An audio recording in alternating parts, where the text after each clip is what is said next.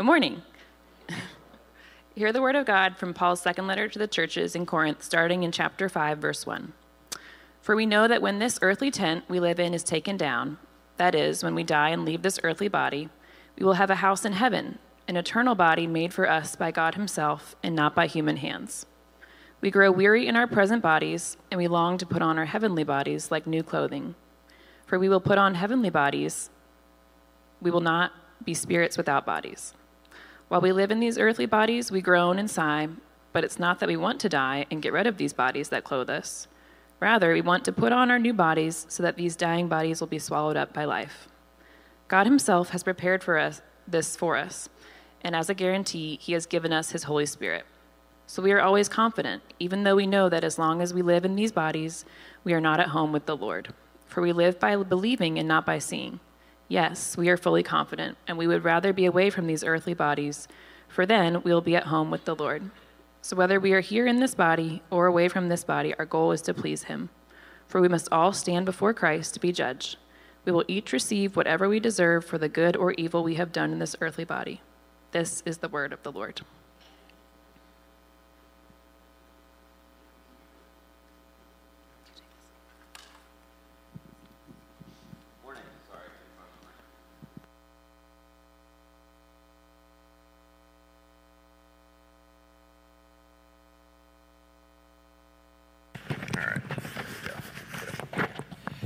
All right, good morning, everyone.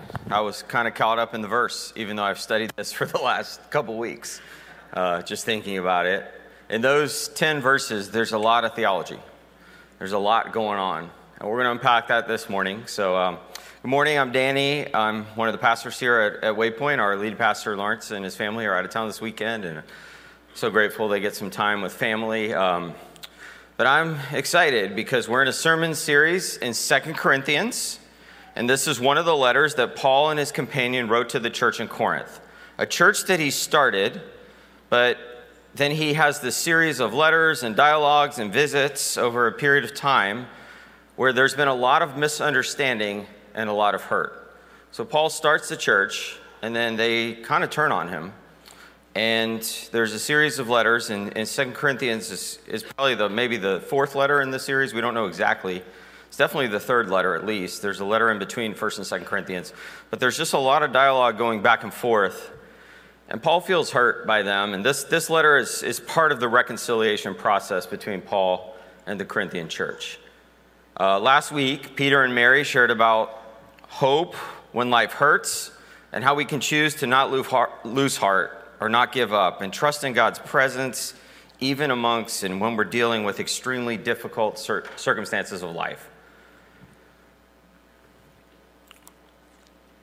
So this week, we're at the next section in 2 Corinthians. Most Bible scholars think that what we read last week and what we hear this week are connected, and there's even a debate whether chapter 4, verses 16 to 18 should be part of this section or part of the section we read last week. It's kind of the connecting verses. Actually, I heard from some of you that last week's passage, some people actually went home and memorized chapter 4, verse 16 to 18. It was actually one of the few passages that I memorized years ago, early in my Christian walk.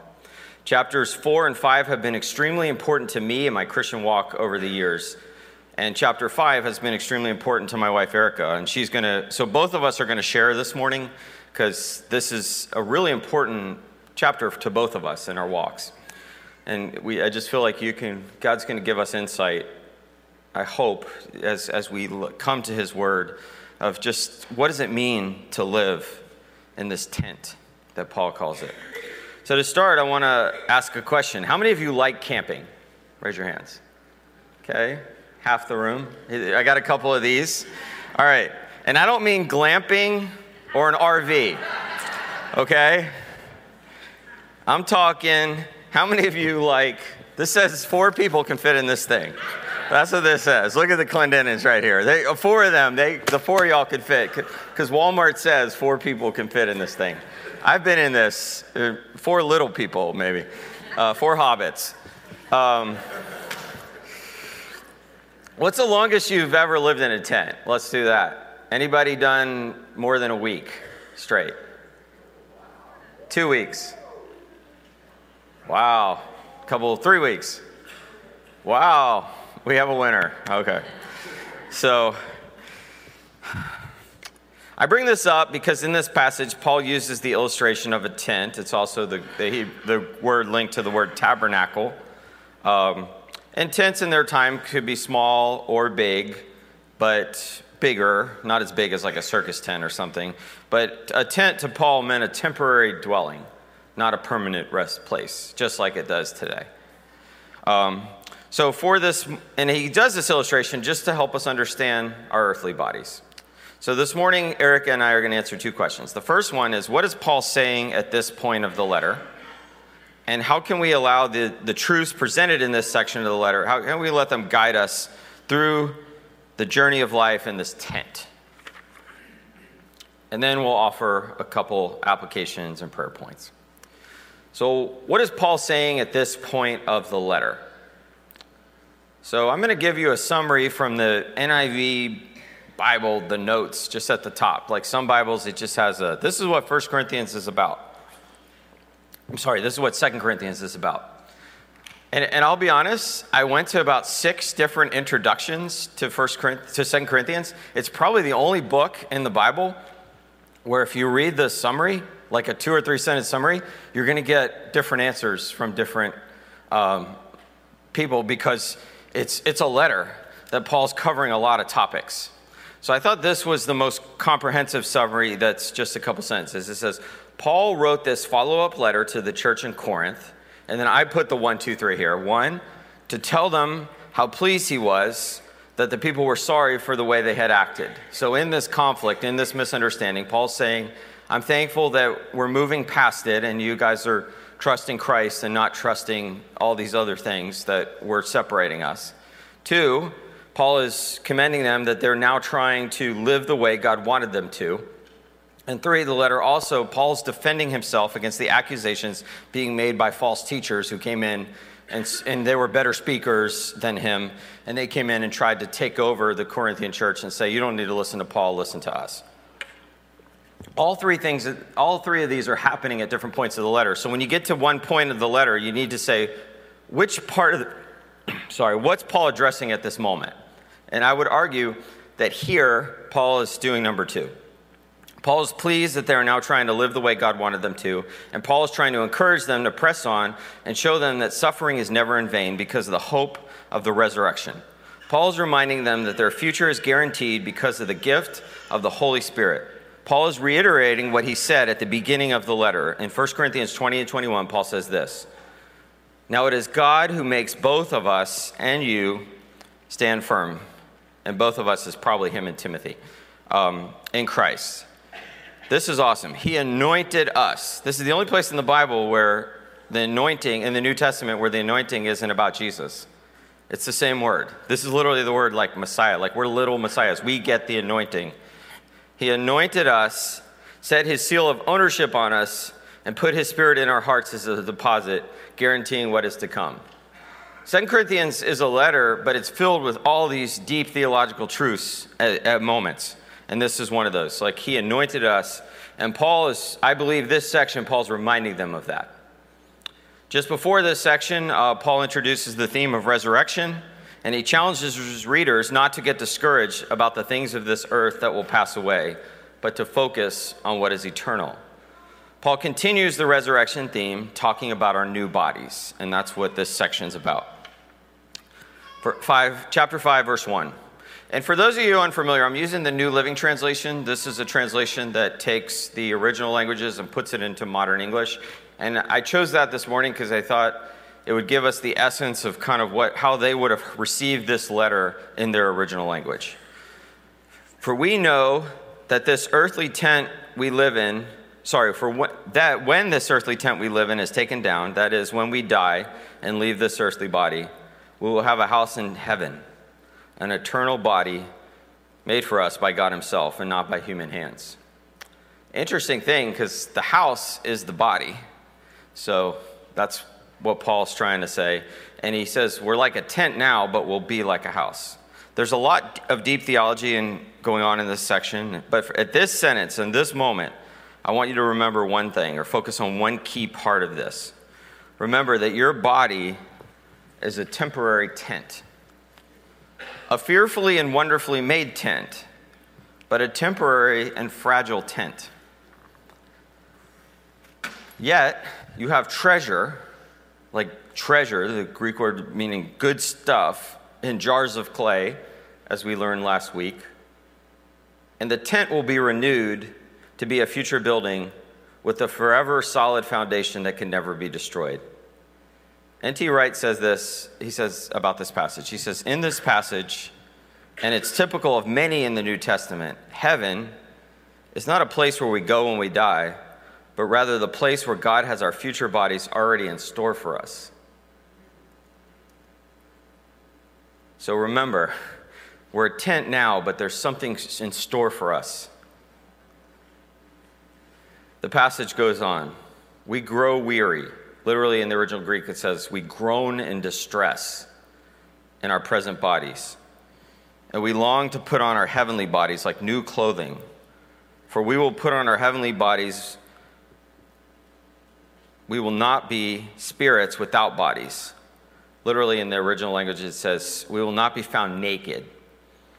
But what Paul means is that the body, the soul and the body won't be separated. They will be together. In this passage, Paul is also dealing with what goes on in between when we die and when Jesus comes back in the final judgment to renew all things. So this passage is extremely important for theologians because it gives us an idea of what goes on when we die. But it seems that Paul is adding some additional thoughts to what he said in 1 Corinthians chapter 15 about the bodily resurrection. So Paul, it seems like at this moment, Paul's continuing that as he's encouraging them. So we can't get too deep in the weeds of the theology here, but I'm going to read 3 quotes that from some New Testament scholars that give us the essence of this section. The first one is from Linda Belleville, a New Testament scholar. She says this: 2 Corinthians 5, 1 through 10 is one of the most researched and written about passages in Paul's writing, and for good reason. Paul is tackling the topic of Christian hope beyond the grave, and more specifically, what happens to the believer at the point of death. In our culture, the subject of death holds a certain fascination as well as repulsion. And actually, I thought about it, and I'm probably going to try to do a podcast on this idea, and even about Halloween, because I feel like for a lot of us, we're like, how should we deal with Halloween? Like all of a sudden now our neighbors are putting tombstones on their yards and stuff, and so it's, in a sense, there's some positive in that, because our culture avoids death at all costs, but maybe there's some negatives too, so we'll dive into a podcast to talk about some of that stuff. So remember, this passage is really important because it's one of the few places in the text where we get that idea, but it doesn't explain everything. The next part, it says, clothes are an anticipation of our resurrection body. Just remember this. That's a theme that most New Testament scholars would believe, that the fact that we like clothing now, that it's people like to put on nice garments and stuff, that's what Paul's going for in this illustration. And then the third one, this is also from N.T. Wright. I rely on N.T. Wright a lot because he's one of the foremost scholars where he about the resurrection and hope. So in studying this passage, he helped me see it quite a bit. It says, the resurrection body then will be similar to the present one in some respects and quite different in others. It's hard to imagine just what it will be like. The resurrection of Jesus himself was regarded by Paul and others in the early church as the model and prototype of the one that is to come. But that doesn't tell us much except for that it really is what we would call a body, but with startling new properties. Remember, the men on the road to Emmaus didn't recognize Jesus. And in John 20, Mary Magdalene mistakes the risen Christ for the gardener. So I'm not going to get deep in the weeds on what Paul's talking about our bodies, but we know that we will have resurrected bodies. So for now, we'll leave the theological conversation and not focus on what we have to speculate, but was focused and clear about our bodily resurrection. So the passage goes on. It says, while we live in these earthly bodies, we groan and sigh. It's not that we want to die and get rid of these bodies that clothe us. Rather, we want to put on our new bodies so that these dying bodies will be swallowed up by life. And Erika is going to talk a little bit about this. God himself has prepared us for this. As a guarantee, he has given us his Holy Spirit. So death get swallowed up by life. That's a good thing. Death doesn't win. So we are always confident, even though we know that as long as we live in these bodies, we are not at home with the Lord. For we live by believing and not by seeing. And I know some of you were probably mad at the translation because it didn't say we walk by faith and not by sight. That's this passage. We live, we walk not by believing, by faith, and not just by what's in front of us, what's physical. Yes, we are fully confident that we would rather be away from these earthly bodies, for then we will be home with the Lord. You see the hope of the resurrection. It's hope in life and it's hope in death. The passage in the letter goes on and it says, so whether we are here in the body or away from this body, our goal is to please him. For we must all stand before Christ to be judged. We will each receive whatever we deserve for the good or evil we have done in this earthly body. Wow, Paul really jumps right in, huh? This letter is intense. It covers a lot of theology, but it's also him dealing with a real-world situation. This final statement may sound discouraging or scary, but for those in Christ, we can see it as a warning to live for God and that what we do on this life matters, but we can also see it as an encouragement and a hope. I'm going to show a couple photos. So this is a picture of today in Corinth. Right now, you can go and go to this place. And that's the ancient judgment seat, the Bema, which was the center of town. It was kind of like in this Roman city, the judgment seat where the governor would judge people and cast out judgments. It was very public. Next slide. This is what it looked like in its ancient time. The center of town was this judgment seat, this Bema. It's actually, if you read chapter 18, Paul stands at this judgment seat. So the people of Corinth would have known this idea of a judgment seat. I'm going to read another quote from N.T. Wright that really summarizes this section, how we're to think about this and what Paul's saying at this moment.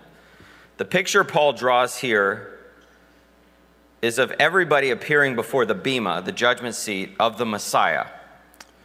Everybody will be brought, so to speak, up the road into the center of town to stand before the Messiah and receive the reward for the things which they had done with their bodies, whether good or bad. This is one of the clearest statements of the last judgment in Paul's writings, and indeed anywhere in the New Testament. The tough part is that this statement is in the middle of Paul talking about other things. So we talked about this a lot when we talked through Revelation. We'll talk about this again when we do 1st and 2nd Thessalonians. But for now, I want us to focus on this. This passage is a warning to believe, to put your faith in Jesus. For we live by believing and not by seeing, and to continue to trust him with your lives. Now, here's the good news. Here's the good news. The judge is also the Savior. That's our faith. The person who's the judge is also the one who saved you. So we're pretty secure when we put our faith in the Savior. You ever heard it's kind of like maybe, I know the judge, or I know a guy. Like, it's way better than that. This isn't I know a guy. This is I know the guy. And he's on my side. The second question for this morning is, how can we allow the truths presented in this section of the letter guide us on our journey through life in this tent? Every time I say tent, I'm going to hold it up. All right. Remember, in this section, Paul is pleased that they were trying to live the way that God wanted them to, and he's trying to encourage them in that. This passage has been extremely important to me and Erika in our faith journeys. But as we have meditated on the text and experienced over the years, we have seen the Holy Spirit give us both some of the same insight, but also some different insight and perspectives. And I want to share those. We're going to share those briefly this morning. For me, at different points in my life, this passage has been one that forces me to focus on what is eternal. Because I can get really caught up in the things that are present and in front of me. Anybody get caught up in there's some good stuff. I like to collect Nintendo things. I like to enjoy things. I love college football. It's hard to even prepare sermons because my team's playing the night before, I like some of this stuff of this world. And I'll be honest, in my teen years and early 20s, when I heard this part of the passage, when Paul says, "We are confident, I say, and would prefer to be away from the body and be home with the Lord," I was not sure that that expressed how I felt. I liked earth.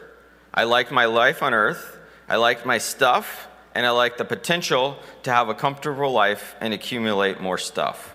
This was very appealing to me. If you looked at my life, and particularly my thought life, that is what I would prefer. Or Paul would prefer to be with the Lord. At that point in my life, I would prefer to achieve all this stuff. I was really on a path to live for myself and add God when I needed him, maybe as a way to aid me in achieving my goals, kind of like a genie in a bottle. This was 1997. The economy was doing really well, and I was full throttle to live for my comforts and my dreams. That summer, I went on a short-term trip to a country that was much poorer than America, and they had a lot of economic and extreme government restrictions. I met a guy named David. And David was way smarter than me. He was the smartest kid in his village. He grew up in a poor farming village, and because he was so smart, he kept getting to advancements. He gets to college. He's the smartest kid. Every place he goes, he's the smartest kid. Gets a PhD. And I meet David at this point. He's like fluent in English and just kind of studied it on his own. Just picked it up along the way. He probably has better English than me. And David wants to meet with me so badly. I'm on this summer exchange program. And I'm like, "Hey man, what's up?" And he says, "Do you know the meaning of life?" I'm like, "What?" He's like, "Yes, I've achieved all." He tells me this life story, did this, and this. I get to this highest point, and now I'm probably not going to get a good job because my dad doesn't have a lot of clout in the society. And I've just been achieving, finally got the final degree, and I don't know what to do. And you're from another place. Maybe you guys maybe have it figured out over there. David was groaning. He was weary. In his present reality, he knew that there had to be more. I had the answer that would satisfy his groanings and weariness, but that wasn't even what I was striving for. So he was looking for the answer, and I had the answer, but I was striving for this worldly success. I had the hope of the resurrection. I knew the answer to give David, and that moment really changed my life. I went home and cried and surrendered and read, I don't know how, I ended up in 2 Corinthians 4 and 5 and realized that I didn't understand the resurrected life. I didn't understand that I'm an Easter Christian, that I'm to live in this hope. So I'm thankful for that opportunity to talk with David, and I got to actually share the Bible with him that summer. I don't know if he became a Christian or not. This is, if you guys can imagine, this is when email and those kind of things were a little more not as robust as they are now. But I pray for David often, and I thank God for using him to help me see this truth. So as we process this, I want to talk about 3 types of people that might encounter this passage. The first, person 1, you enjoy this world in a way that you lose sight of what is eternal. You often forget that we are living in broken tents, temporary tents, and God has prepared for us a new dwelling that is our true life, and we're supposed to make this tent to honor God. So you seek to make the tent as amazing as it can be, filling it with idol after idol, hoping to find satisfaction and happiness. And I would say the luxury RV photo from earlier is the extreme of that. You want to make this tent as best as it can be because you're losing the perspective of what it means to live in this tent and to trust God. So you really think all these idols of the world are going to satisfy you. The second person, you are or were like the first person, but the hardships and brokenness of life and the illumination of the Spirit, as all of us as Christians, as we read the text, we realize that that's not the goal, that the goal is to live for Christ. You know that the tent is frail and temporary, but it's hard for you to trust God that He is good and to live out each day, especially when you're living in the tent and you feel the rain and it doesn't make sense. So there's a battle within you. You know how you should live, but you also sometimes you just want the security and comforts of this world. The third type of persons, you see and experience the hardships and brokenness of this world and long to leave the tent. You're just like, I don't want that. I want to just get out of here. You know that the tent is frail, and it's hard for you to trust that God is good and that he is with you as you live out each day. So there's a battle within. And the Christian life really is us struggling, like, how do we trust God because we're there and not there yet? This is just a simple summary of 3 different types of hypothetical people, including myself. I'm in this, that I've learned that exists as I've ministered over my years in ministry. And the same person might be 2 or 3 of these at different points of their lives. So I'm not saying that pursuing the things of the world is bad. We need to live in this world to build Christ's kingdom. We don't need to go in a cave. And I'm also not saying that longing for heaven is bad. We need to long for heaven, but we live in this tension. And I believe that Paul was this third category person for a lot of his ministry. Read 2 Corinthians 11 and 12 about Paul talking about his persecutions, his hardship, his torture, his being, beaten. Paul was discouraged. When Paul says, I really want to be with the Lord, I don't think he's saying that in a vacuum. I think he's saying, no, I'm sick of this. And not only am I being beaten and tortured by the outside world, the people in my own church are saying that I'm not even of Christ. You can feel Paul's discouragement in all this. But I believe the Bible is calling us to be a fourth person. And Paul moves us in that direction. The one who lives in the present in a resurrection hope.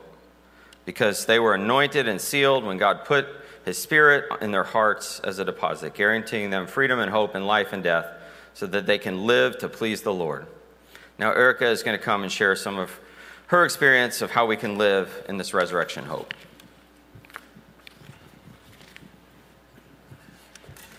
Good morning.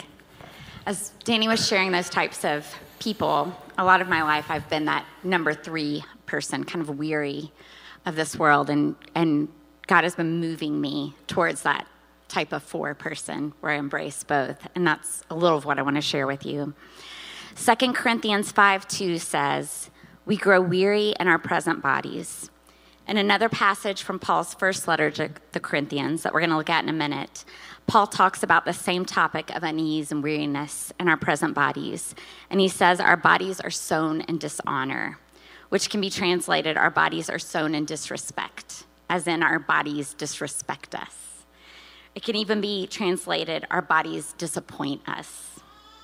That translation resonates with me. I've been very weary and disappointed with my body in different seasons of my life. My body disappointed me when I was an awkward and gangly middle schooler, and I thought that worth and love could only come from physical attractiveness as defined by society. My body disappointed me my first year out of college when I had my first bout of depression and anxiety became unmanageable.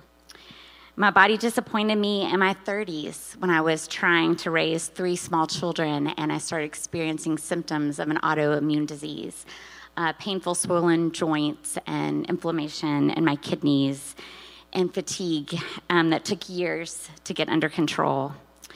And my body disappoints me sometimes now when I face insomnia or back pain or the general limitations that come with living in an aging earthly body when I encounter others close to me who are suffering from trauma and abuse.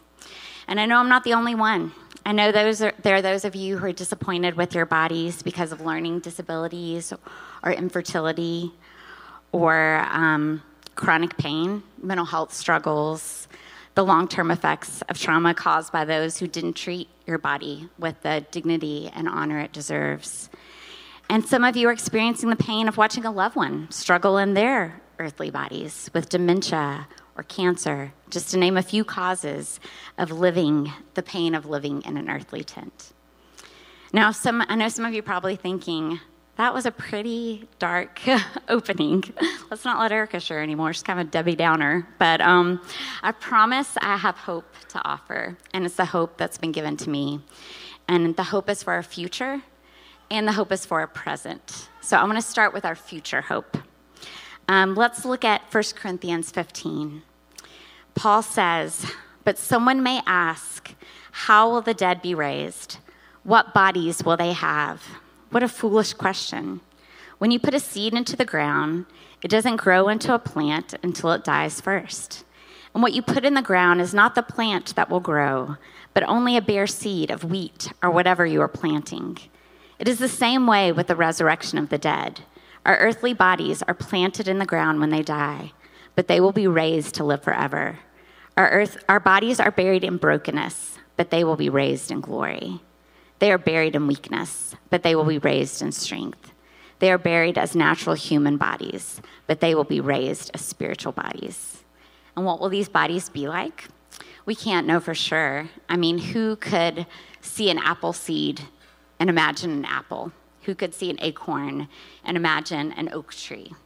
I'm pretty sure I won't need my glasses, and my brain will have all the serotonin it needs, and I'll probably, hopefully, finally be able to sing on tune. I'm really looking forward to that one.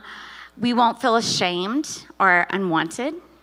We'll be free from the sting of sin and death. We'll never feel like an imposter. We won't have the pain of watching someone we love suffer. We won't have any ungodly fear. It'll be easy to love our neighbor. All of our faith will be sight, and we'll finally meet our Savior face to face. Isn't that good news? Yes. I'm so thankful for our future hope. At the same time, I want to point out something from this passage that I think is very important, and I want to be very clear. Longing for our heavenly bodies and longing to be home with the Lord does not mean we long for death. When I was in the deepest pit of depression, this was very confusing for me. When I would hear people say we should long for heaven, I would think, well, who wouldn't want to be out of this place? On my lowest days, if it weren't for the people I love, I would gladly like to just move on to the next life. But the thing was, I wasn't longing for Jesus. I was longing for an out from this present life. But that isn't the message of the gospel. Jesus didn't come here to give us an escape from the world. He came to establish a kingdom, and he came to bring abundant life. In John 10, Jesus says, "The thief comes only to steal and kill and destroy. I've come that they may have life and have it to the full." Longing to be home with the Lord is not a longing for death. It's a longing for more life, the life we're promised in Christ. Paul tells us in 2 Corinthians that life will swallow death. So to use an example from nature, think of a frog and a fly. Who's in control? Who wins, the swallower or the swallowed? It's good news that life will swallow death. In Philippians 1, verses 20 through 21, Paul says, "I eagerly expect and hope that I will in no way be ashamed, but will have sufficient courage so that now as always Christ will be exalted in my body, whether by life or death. For me to live as Christ and to die as gain." And I'm sure you're seeing as we're looking at various examples of Paul's letters, this is a theme he keeps coming back to. He has a lot to say about life and death. He obviously has had to ponder this a lot as he's been near death several times in his life. But yet, even though he says death is gain, in the next chapter of this letter, in Philippians 2, he thanks God that God spared his co-worker's life. Paul doesn't say death is better because this life is hard, and Paul's life was very challenging. But he says that death is better because being with Christ is better than life. Although this will happen fully in the future, this promised life begins now. And because of that, we not only have future hope, but present hope. The goal of Christianity isn't to reject all that is material. God likes the stuff he created. He said it's good. And all of creation, even us, retain the seed of that goodness. Our physical bodies can be used to bring forth life and sustenance and comfort. N.T. Wright, Danny and I both looked at N.T. Wright separately and realized that he had a lot to say on this subject, but I love this quote. In his book, Surprised by Hope, he says, "What you do in the present by painting, preaching, singing, sewing, Praying, teaching, building hospitals, digging wells, campaigning for justice, writing poems, caring for the needy, loving your neighbor as yourself will last until God's future. These activities are not simply ways of making the present life a little less beastly, a little more bearable, until the day when we leave it behind altogether. They are part of what we may call building for God's kingdom. I love the word beastly, too. It's so British. But I like the idea that what we do here matters. And that's something I didn't understand for a while. I kind of just thought the gospel story was you're saved, you try to tell a bunch of people about it, and then you die. But the in-between wasn't as important. The goal was only the next life.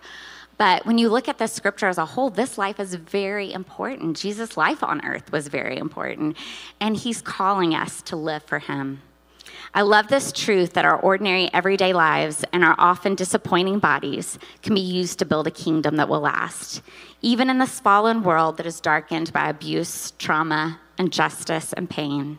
And when our time here is done and the earthly tent we live in is destroyed, we can be certain we will be with the Lord.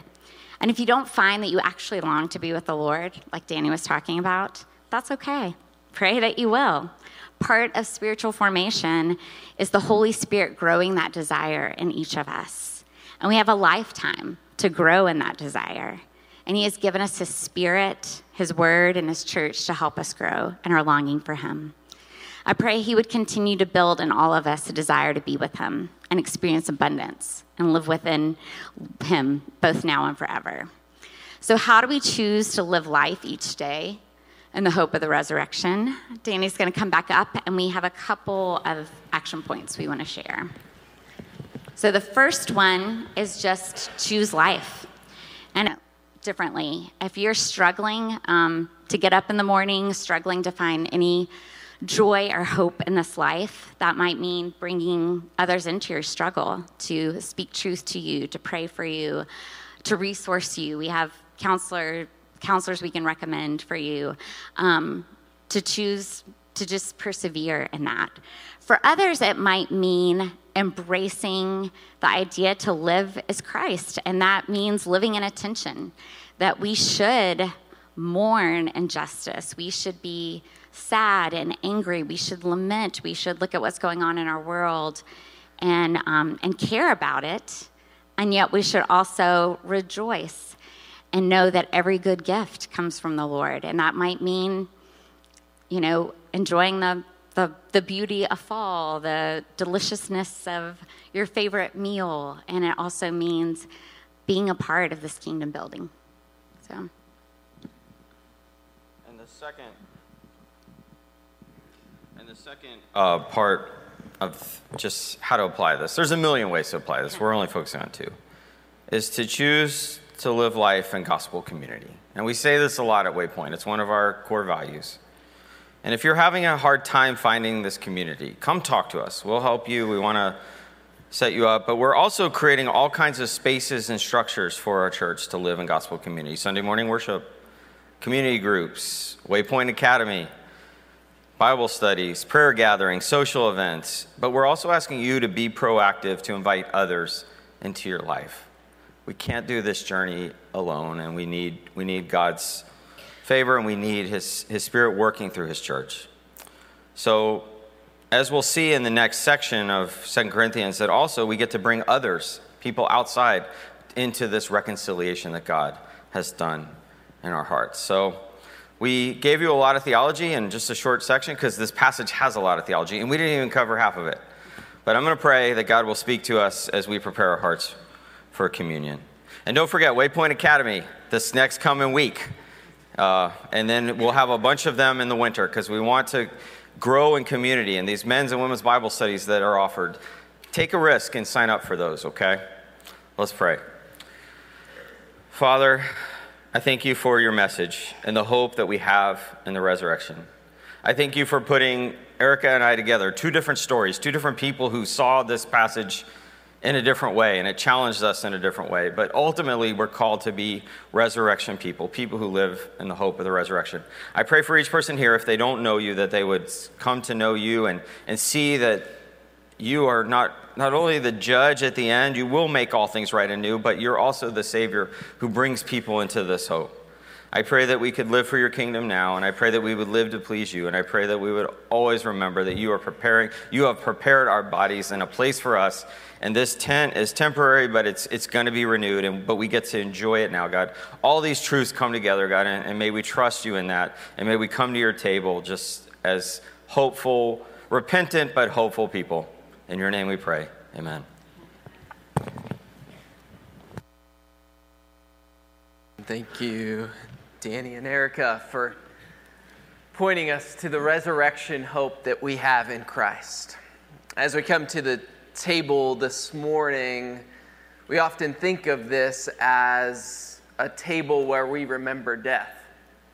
Jesus' death for us. And in many ways it is that, but it's also a table of life. A table of resurrection life. Jesus, when he broke bread with his disciples, he said, "This is my body, which is broken for you. Do this in remembrance of me." When he took the cup, he says to his disciples, "This is the blood of the new covenant, poured out for the forgiveness of sins. Do this in remembrance of me." And so in many ways, Jesus invites us to a space this morning of remembrance, to remember death. But he also points us to something in his next words. He says, "I will not eat this bread or drink this cup until I eat it anew with you in my kingdom."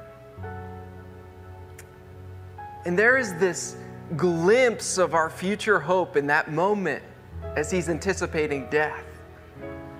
And we see this paradigm of the gospel that through death comes life.